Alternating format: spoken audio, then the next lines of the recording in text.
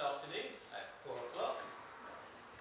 And the second is that it's good news. God's work is growing all over the world. And often when we hear about Bangladesh, we tend to think of bad news. It's famines, it's stress, it's trouble. Well, in a part of Bangladesh, God's been at work. A bunch of people have been converted, and now in a village, they're getting on for 100 that are working together. The charity that we're supporting this month is World in Need, and in particular, we're supporting an appeal to help build a church and a schoolroom for these believers. Total cost is about £6,000, and they're about halfway there so far. So it's a good cause, which would be good to support. As we turn to worship God, we're praying in our first song. We're praying that the God who is full of everything good will help us to worship him now. Hoping the words, there we go. So when music starts, let's stand and sing. Come, O fount of every blessing, tune my heart.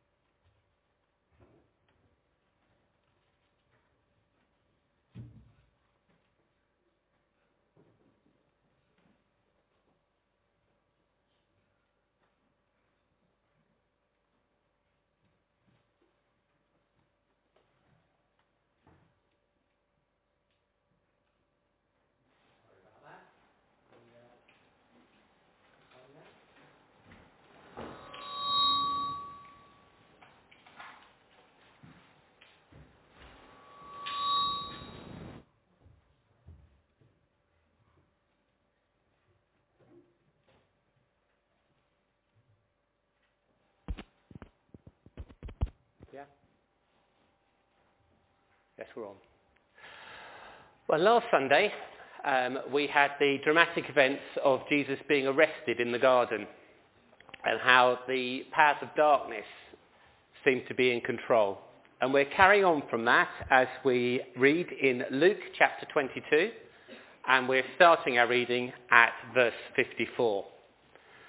And you'll notice in the reading, as you have a look at it, that you'll see there's a really big difference between two characters that we come across.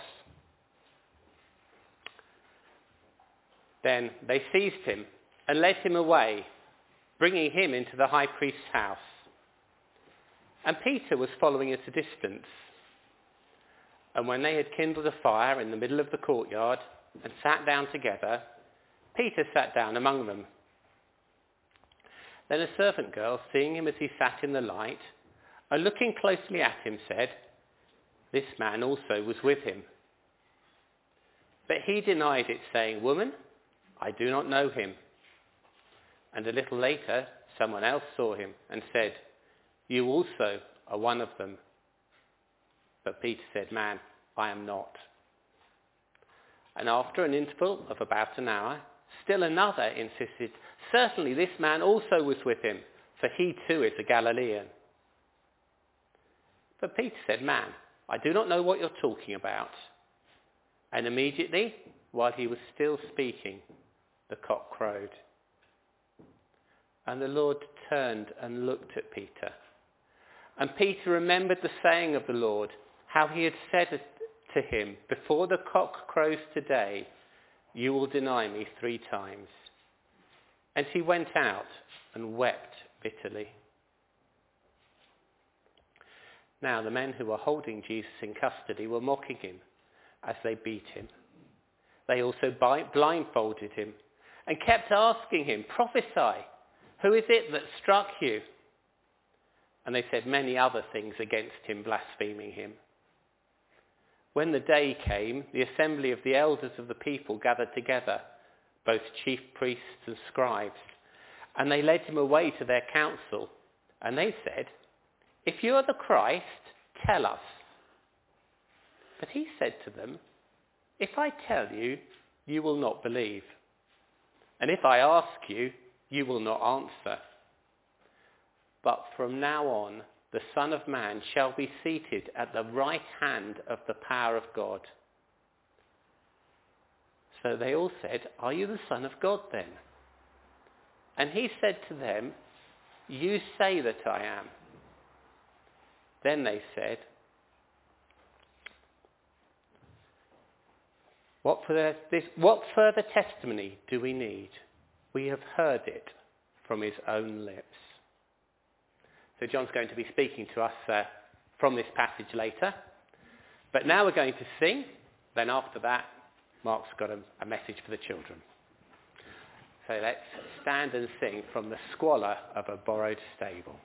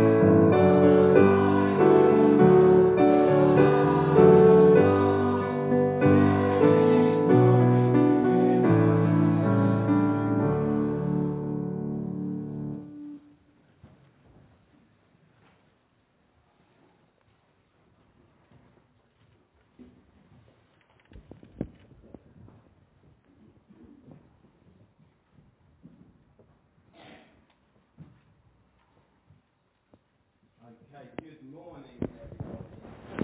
Oh, you guys would like to come over this side. Is that alright? Stand there a moment. Okay, what have I got in front of me? I've got, a target. This is a sort of target that they use in archery practice. And what I'm going to do...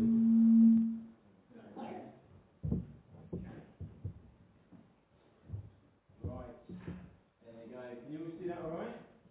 Now, who's up for a bit of a challenge? Okay, a few of you. It's always dangerous. I don't know what you're offering for, but let me give you a ping pong ball. Right. And here's your challenge. You've got to see if you can hit the bullseye, the yellow bit. Okay? Who wants to have a go? Go on. Susie, I haven't prepped you for this. Would you be alright to be a sort of backstop? Is that alright? Okay, so if you stand there, alright, and you've got to try and get as close to the yellow as you can. Okay, not bad. Not a bad attempt. Who else wants to go? Come on then. Go on, give it a go. Feeling confident? Ooh, just missed. Go on then. See how we're going with this one. Ooh, right. Who's going to hit the board first? Go on then, Katie. Give it a go. Oh, good shot. Not quite good enough, I'm afraid. Does anyone else want to go? Yeah, go on then. See how you get on. Oof. Go there. That was a quick one. It didn't really take much time. Come on then. Concentrate. A little bit of really aim for this. Okay. Close. One last. Yeah, do you want to go? Come on in. There you go. Give it a big throw. Ooh, good throw. Go on then. One more. Okay. Give it a go. Okay. Oof. Well, I wondered if we'd need some video replays, but we didn't particularly, because we all missed, didn't we? We were all aiming for the bullseye, and maybe some of you couldn't see, especially if you're at home, but a lot of them missed by quite a long way. It's quite hard. I had a little practice this morning, and I didn't do very well either. And you know, it reminds me, this is a bit of a picture, you see. This is a bit of a picture of, if I can get it off, of God's laws. God's laws. There you go. The way God wants us to live, to be like him, and for us to be happy. And you know, all of us try completing God's laws, obeying God, living his way. We all try, some of us harder than others, but you know, we all fail. And this is what the Bible tells us.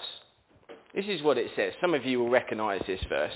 This is in the book of Romans in the New Testament, and it says this: "For all have sinned and fall short of the glory of God."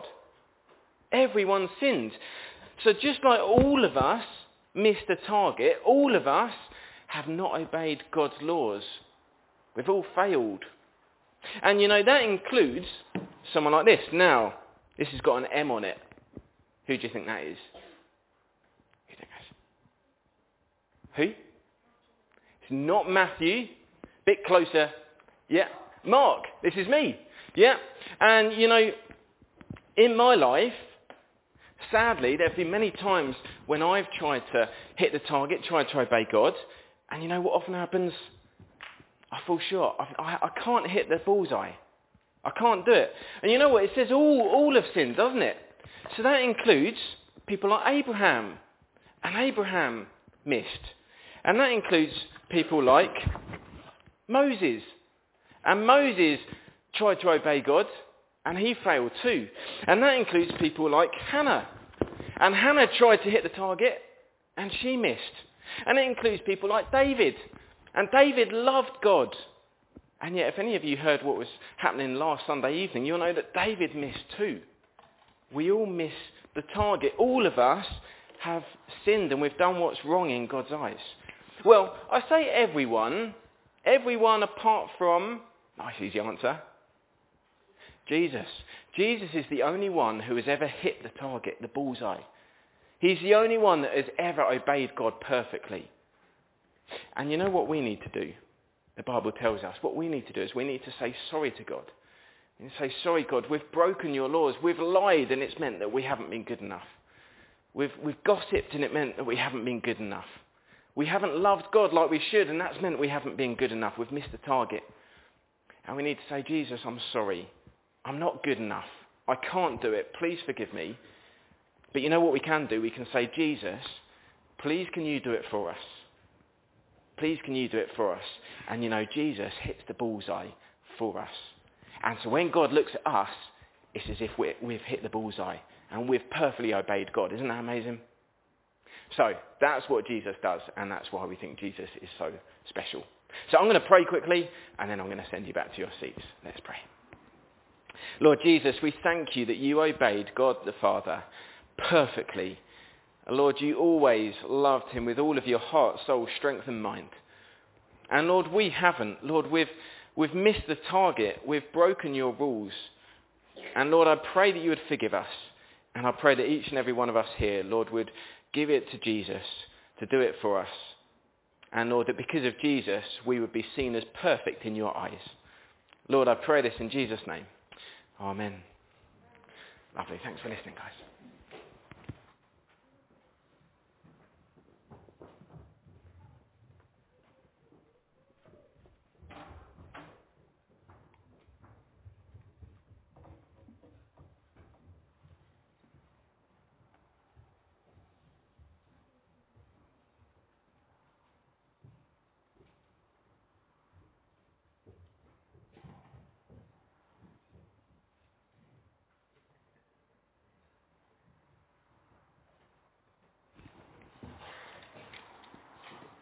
Let's pray.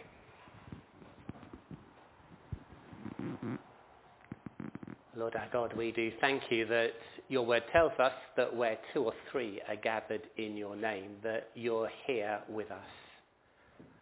And as we come to the God who made heaven and earth, the one who rules over everything, we know so much that we need your help. So Lord, we pray that you'll help us to pray. We pray you'll teach us to pray.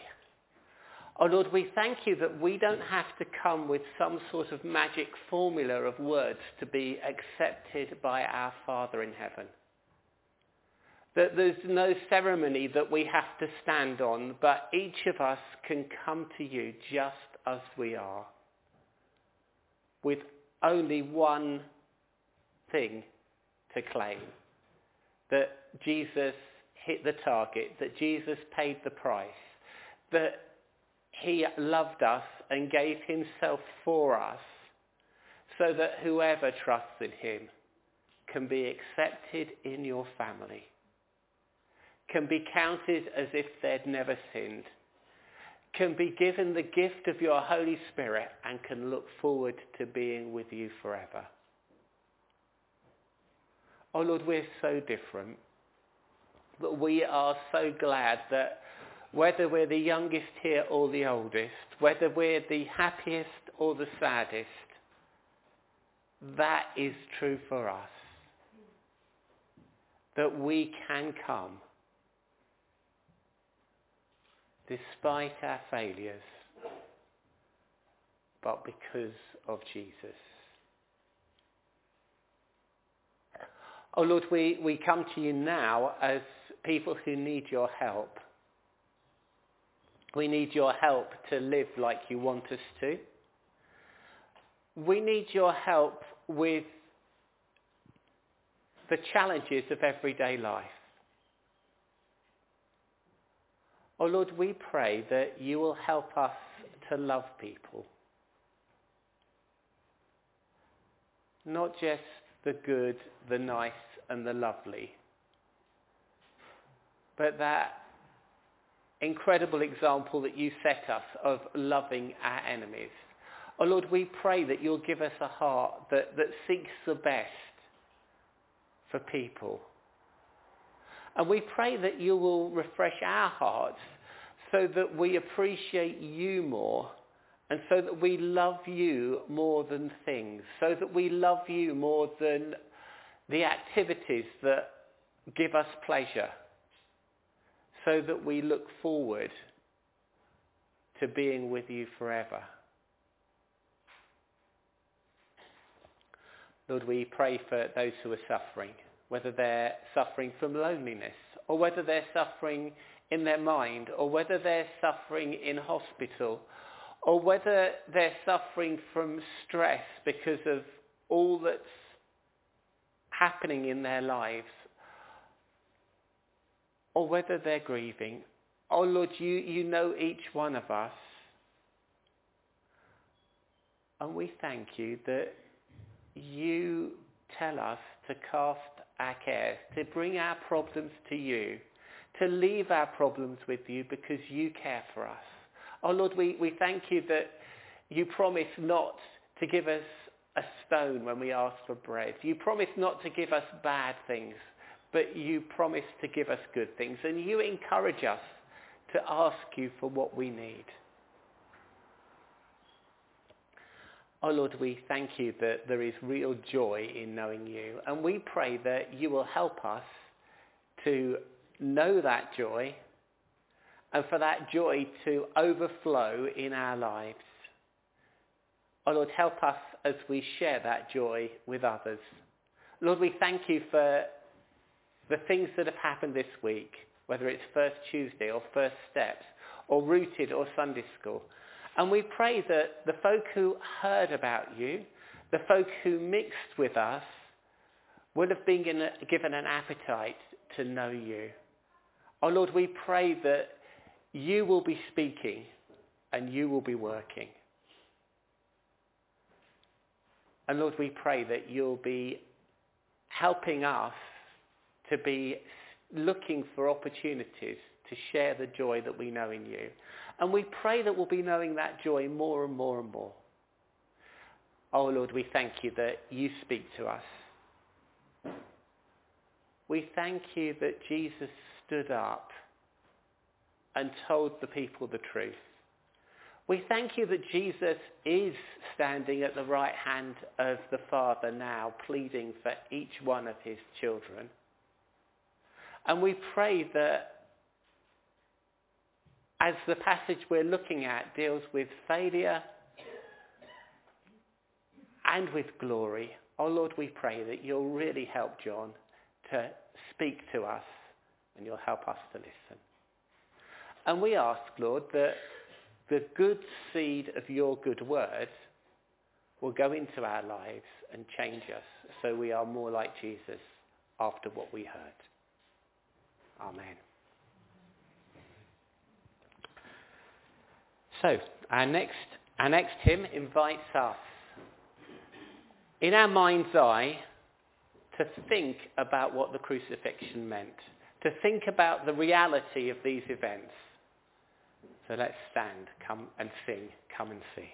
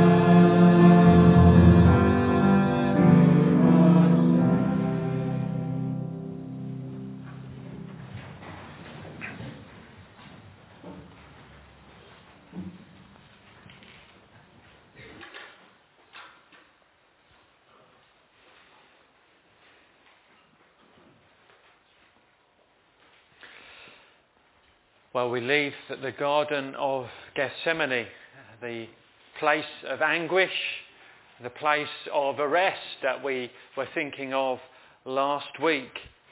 And we follow the authorities taking Jesus to the house of the high priest in Jerusalem.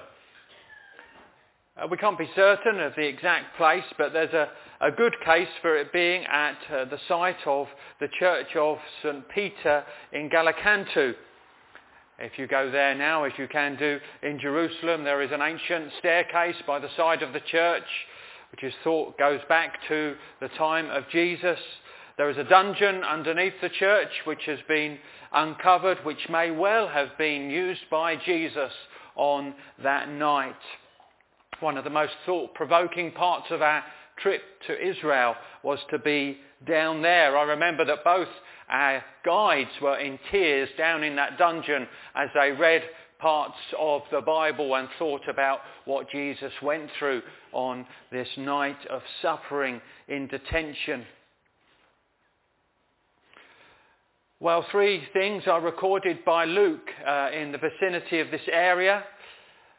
Luke has less detail than some of the other Gospels, but there are some distinctive things, powerful aspects and emphases which are in the Gospel account of Luke. And I hope we can go forward with thoughtfulness and with tenderness as we think of some of these episodes in this Gospel. We shall be spending most time on the first of the 3 of these events that Luke tells us about in the rest of chapter 22 then, from verses 54 to 71. And in the first we have this occurring. We have denying.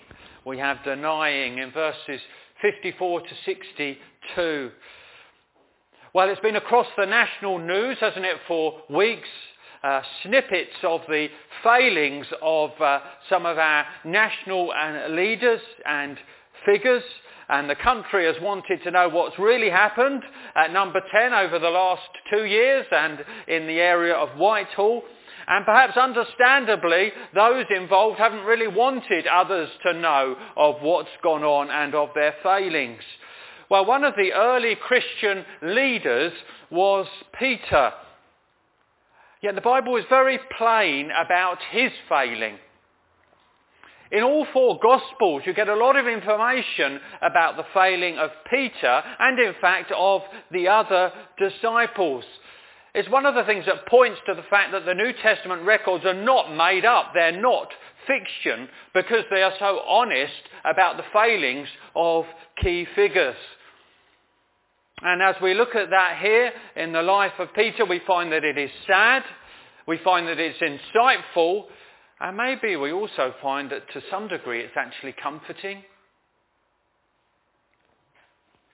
Christianity is for failures. Jesus is for failures.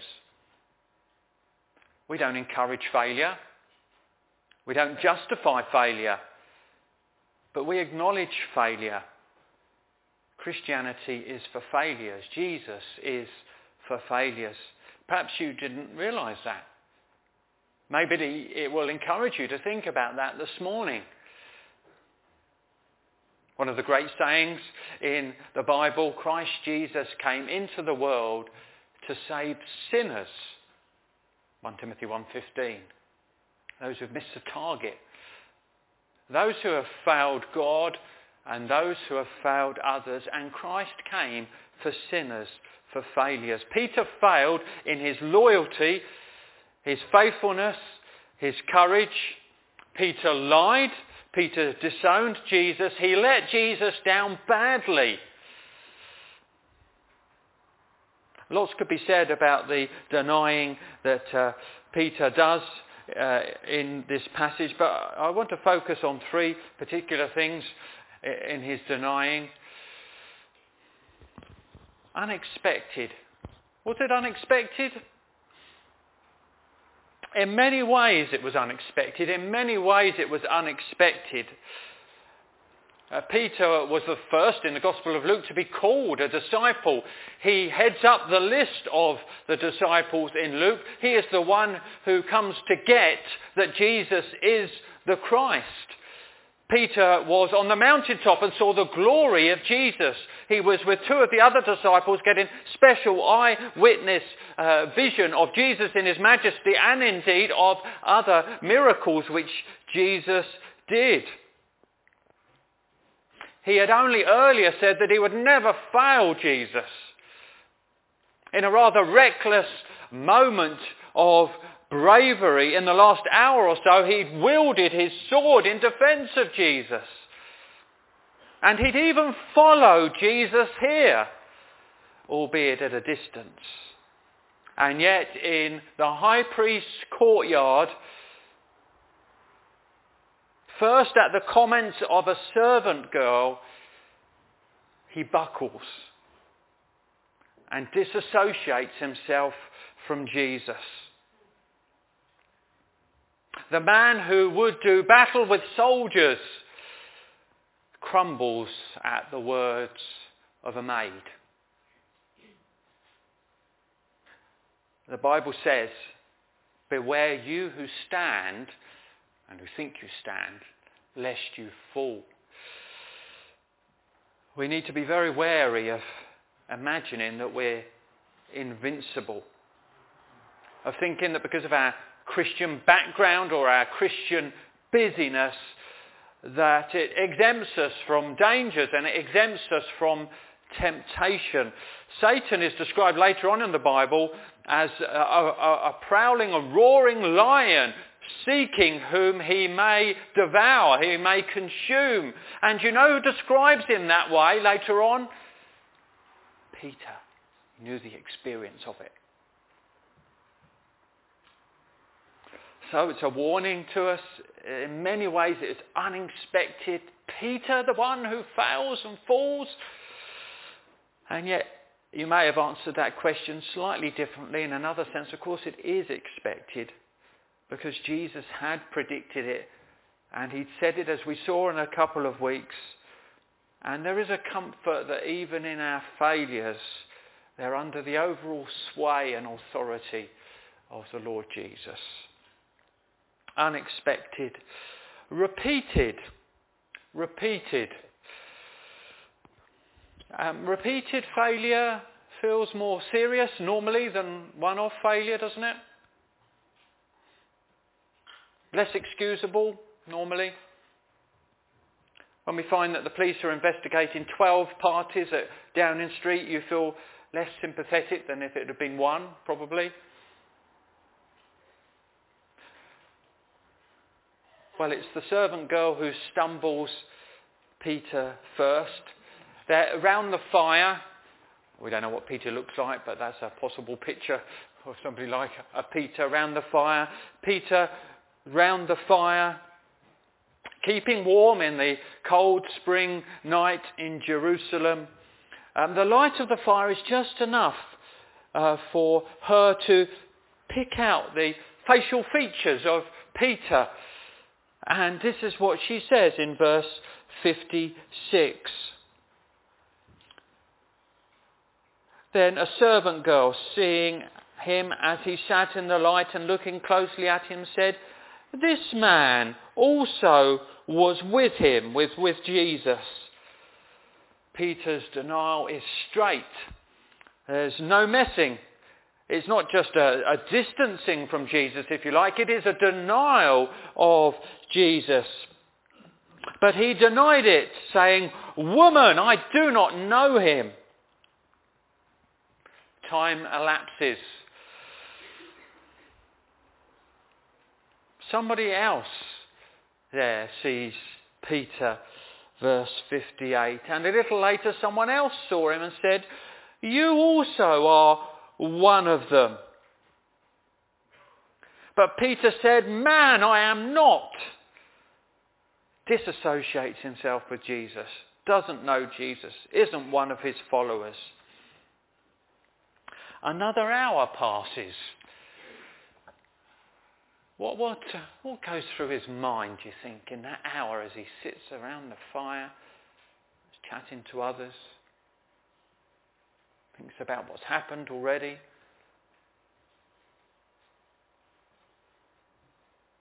Peter's talking with others, and he has an accent. Been on a conference this week and listened to different things. I heard some different voices. I thought, yeah, he's from Yorkshire. Yeah, she's from Lancashire. Yeah, I reckon he's from Scotland. Their northern accents gave them away. And Peter has a northern accent. He speaks as a Galilean. And it makes them link him with Jesus. A third person says emphatically in verse 59, and after an interval of about an hour, still another insisted, saying, certainly this man was with him, for he too is a Galilean. The other Gospels tell us his accent gave him away.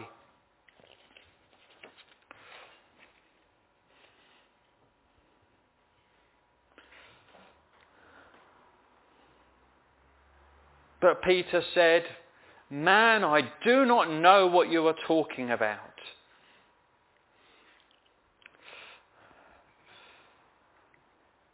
Repeated. Perhaps you look back at times when you distanced yourself from Jesus. You didn't say you were a follower when you were.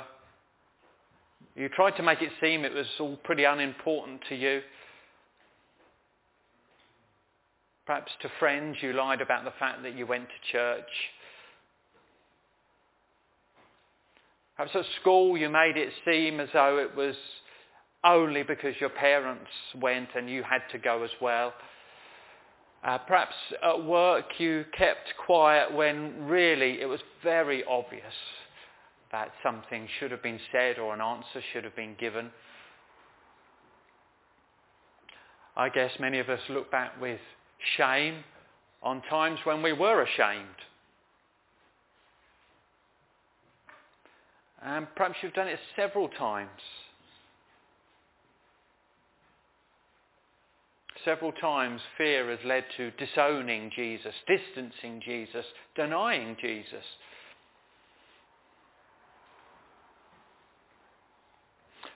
Perhaps there are other failures that haunt you, not just disowning Jesus. And those other failures are repeated.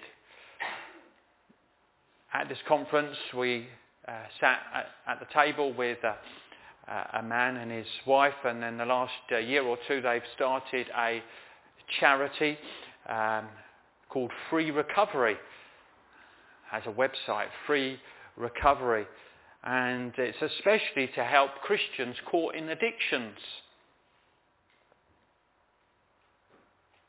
Caught in addictions of all sorts, as the man had himself been caught in a number of addictions in his life. He runs a group at the moment for men ensnared with pornography, of which I guess is a problem for thousands. And I suspect that to different degrees, the sort of tentacles of that ensnaring problem and sin will be affecting people here. Repeated. Well, we may not continually battle and stumble as an addict, but we look back at repeated failure of different sorts in our lives. One of the verses that he said they quote in their training sessions, their group sessions quite early on, is from Romans 7 verse 15, where Paul, as a Christian now I believe, says, "For I do not understand my own actions, for I do not do what I want, but I do the very thing I hate." And he says they get it. They hear that and they think, yeah, that's what life is like for me. And we can all relate to that to different degrees and can echo it. So it was very sadly repeated failure for Peter. This denying was also curtailed. Praise God, it doesn't just sort of nosedive unstoppably downwards.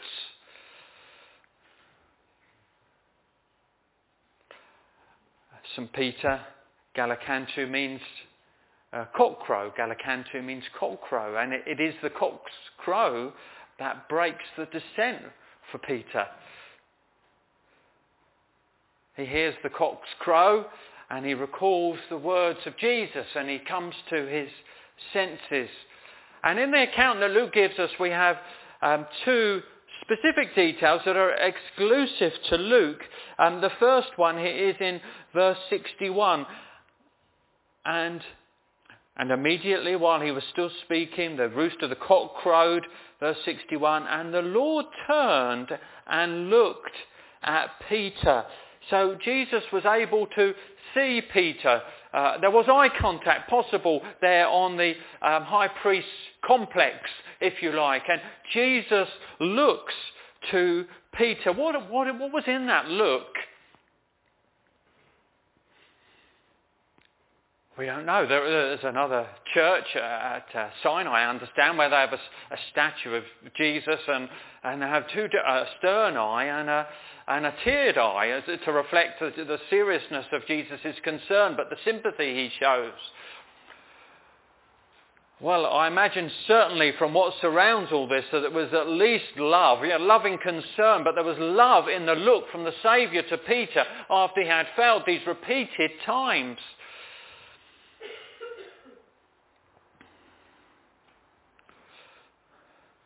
And that look of Jesus to Peter seems to be transformative, and a sense of the look of Christ to us in our failure and his loving concern can be transformative. The second aspect that Luke records, not in the other Gospels I think, is in verse 62. How does Peter react when Jesus looks, when he records the words of Jesus that he had said about denying him 3 times? Verse 62, and he went out and wept bitterly. He went out and wept bitterly. He wept bitterly. Facing our failure is painful. Perhaps you can think of times where you had to face up to failure. That was hard, that was painful, it was hurtful. You thought of the Lord, you thought of others. But failure does need to be faced up to.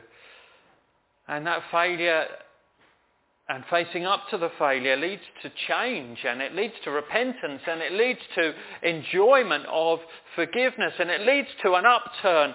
That there is a curtailing of Peter's experience and his denying, and we'll see a little bit more of it as we go on. So that gives encouragement, doesn't it? As we see that aspect of what Peter went through. So there is this denying recorded for us, which helps us, serves us, teaches us in our own failings. But as Tony said, there are very much 2 characters here that we read about, and 2 different attitudes and approaches. We have it reflected really in the title, failure and faithfulness. And so we're moving on, our attention goes more directly to Jesus and how he is treated. And firstly, we see despising in verses 63 to 65, despising of Jesus. Failure and faithfulness. Whilst Peter is easily knocked off course, Jesus is steadfast and Jesus is enduring. And part of what he has to endure is the treatment from those who are guarding him at the high priest's house. We read of it in 63 to 65. Now the men who were holding Jesus in custody were mocking him as they beat him. They also blindfolded him and kept asking him, "Prophesy, who is it that struck you?" And they said many other things against him, blaspheming him. Well, none of us likes to be made fun of. to be the butt of jokes. And here they sense an opportunity to taunt, to tease, to provoke Jesus. They treat him like a punch bag. They treat him like a plaything. A soldier's version of blind man's buff as they taunt him over prophecy. It's utterly humiliating. That's not an occasional comment. It says there, and they said many, many other things against him. They literally did add insult to injury. It's described as blasphemous. And as you think about Jesus in this situation, aren't you amazed at his lack of retaliation? What an example he is to us. This is picked up again by Peter in one of his letters, 1 Peter 2:23, talking of Jesus. He suffered as an example when he was reviled or insulted. He did not revile in return. When he suffered, he did not threaten. Of course, he could have flattened a lot of them. Of course, he knew exactly who was telling him to prophesy and who hit him. He could have judged them immediately. The lack of retaliation. Also is amazing his endurance. He endured the cross, despising the shame. Jesus has said this must happen already in a couple of chapters before in Luke, that he would need to endure the maltreatment and the mockery of the soldiers, and he did. He was fulfilling an ancient prophecy of what this suffering servant, this Messiah, would do. In Isaiah 53, he was despised and rejected of men, a man of sorrows and acquainted with grief. And as one whom men hid their faces, he was despised, and we esteemed him not. Faithfully enduring the despising of the guards. And it was this sort of faithfulness, through this sort of suffering, that was paying the price for the failures of Peter. It was this sort of faithfulness through this sort of suffering that was paying the price for my failures, and was paying the price for your failures, believer. We see the despising of Jesus. But then as the passage unfolds further, as well as denying and despising, we see declaring. We see declaring in the end part of the chapter. So a council now of religious leaders has been called to deal with Jesus. It's known as the Sanhedrin. If they were all there, it was in excess of 70 religious leaders. Peter couldn't face a few unknown individuals round the fire. Here Jesus stands before the big collection of what seem like the mighty and powerful. And Jesus isn't given way to cowardice, and he isn't taking the escape route. The other Gospels tell us more about the injustice of this hearing at the high priest's house. False witnesses are called, trumped up charges are laid against Jesus.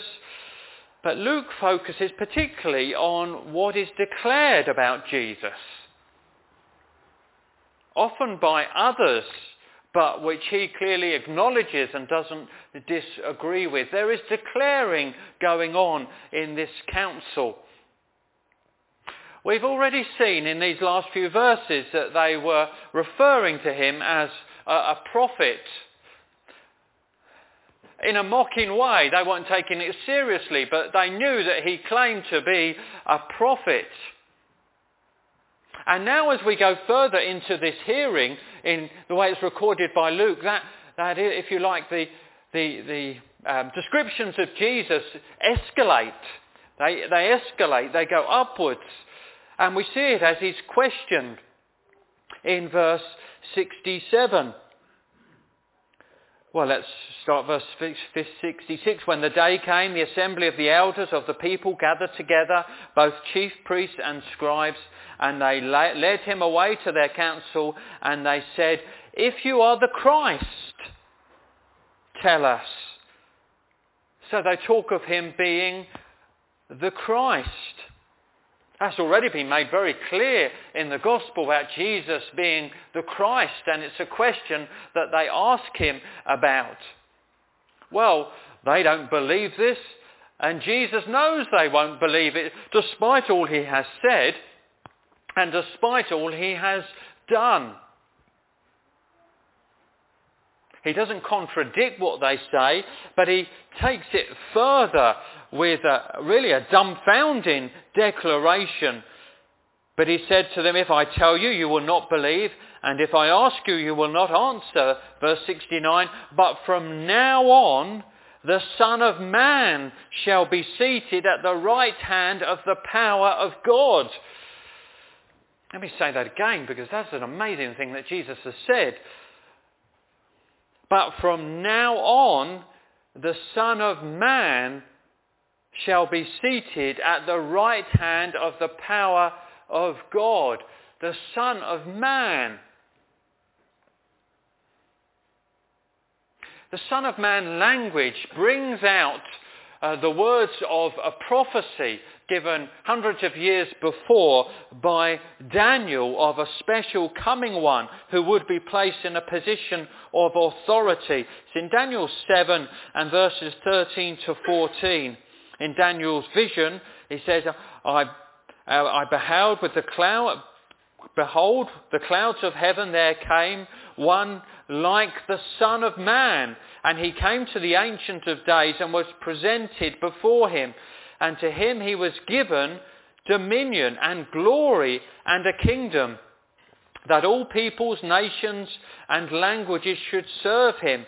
His dominion is an everlasting dominion which shall not pass away, and his kingdom one that shall not be destroyed. So he adds that to just replying to the Christ. He talks about the Son of Man, and he says about the Son of Man,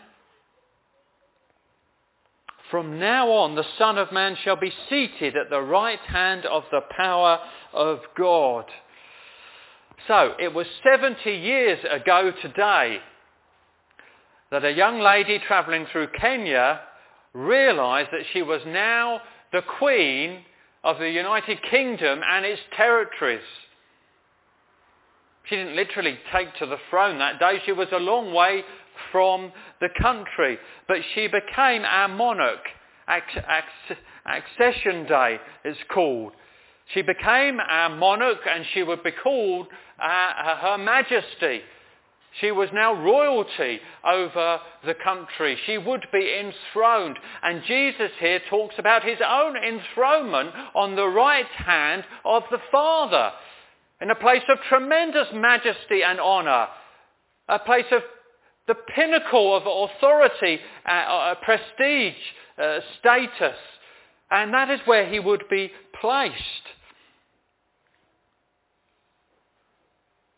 Prophet, Christ, Son of Man, enthroned. They have a further question.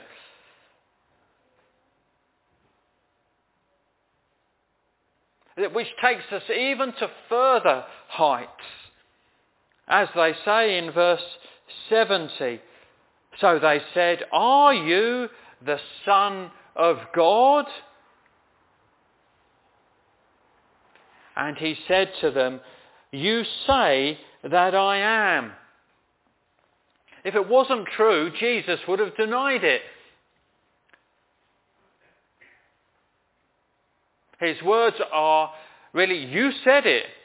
It means, in the language that it said, "You've said it yourself. You've declared it for me. You are the Son of God." Well, for them, they had their blasphemy charge confirmed. This was something they could run with and take with.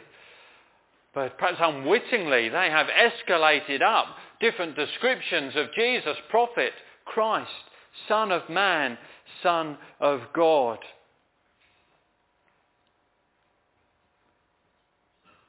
Claims that would be underlined as he was raised again in 3 days' time.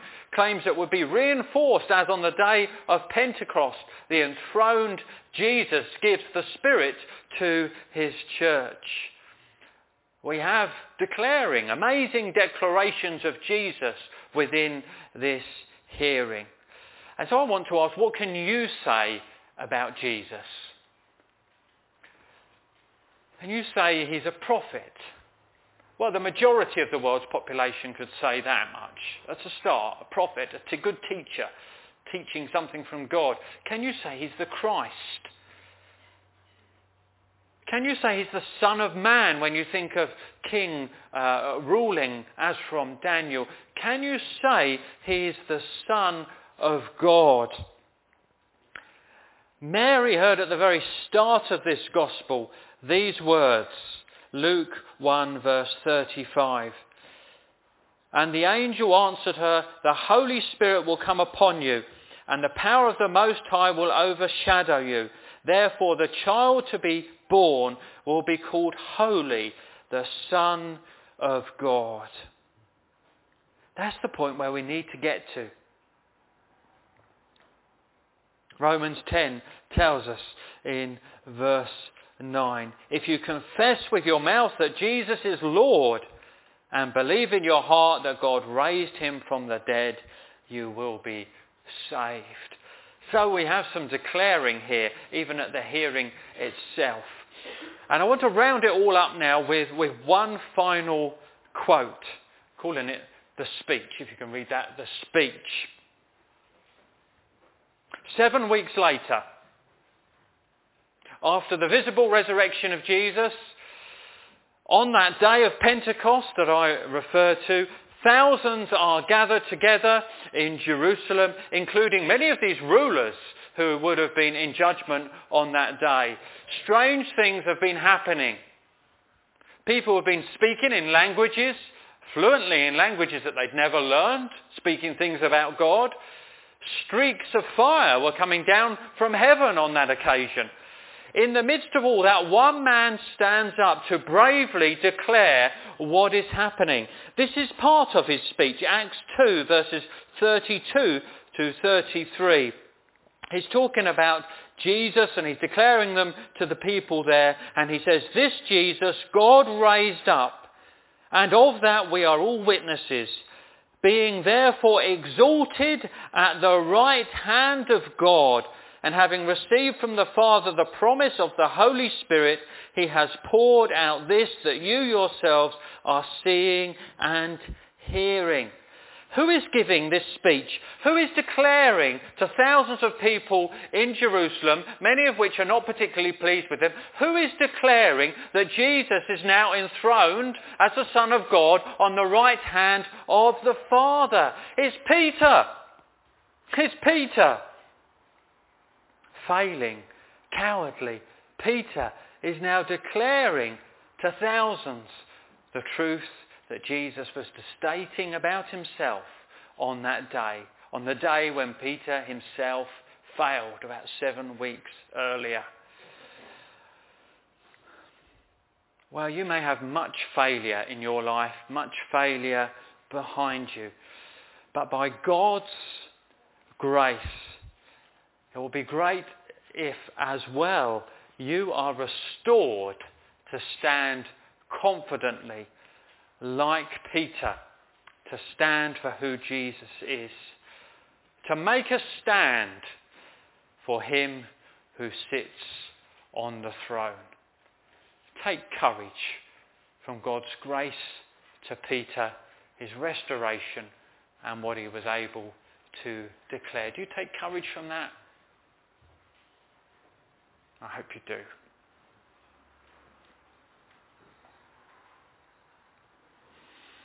Our final song is going to tie in, but we will have a moment's quiet first before we sing it. There may be some aspect of what we've looked at this morning we just want to bring to the Lord in a private prayer before we sing our last song.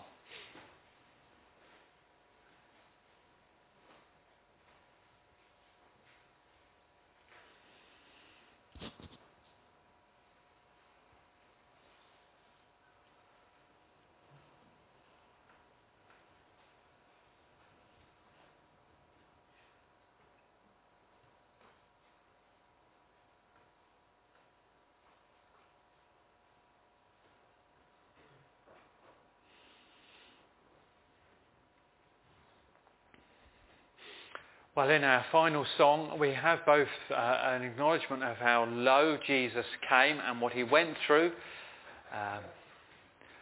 feeling a sensitive response to that.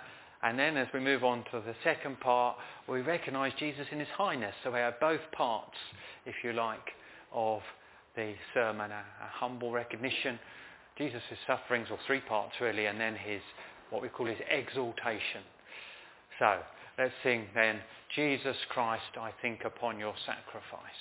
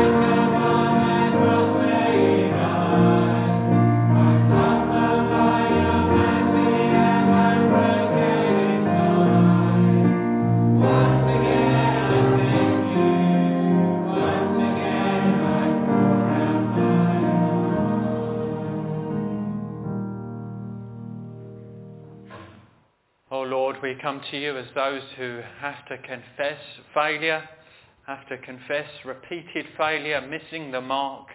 We thank you for a Saviour who came for sinners. Lord, we do pray for strength to go forwards. We do pray for restoration. We do pray for courage. We do pray for consistency. But we thank you that most of all we have a consistent, faithful, steadfast Saviour who went to the cross for us and who is now exalted in the heavens. And we say that our confidence is in him, our Saviour, and we praise you for him. Amen.